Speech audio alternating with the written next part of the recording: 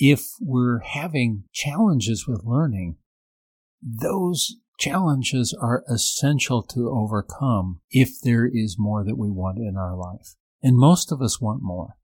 Some of us pretend we don't. We say we've given up, why bother, and all of that.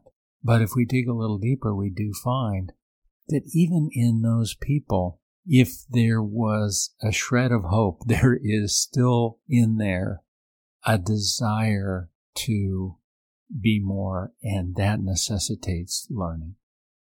So we're constantly exploring the various aspects of learning, both what the component steps are, what it takes to be able to learn. We explore and try and make really usable what the particular steps are that lead to learning.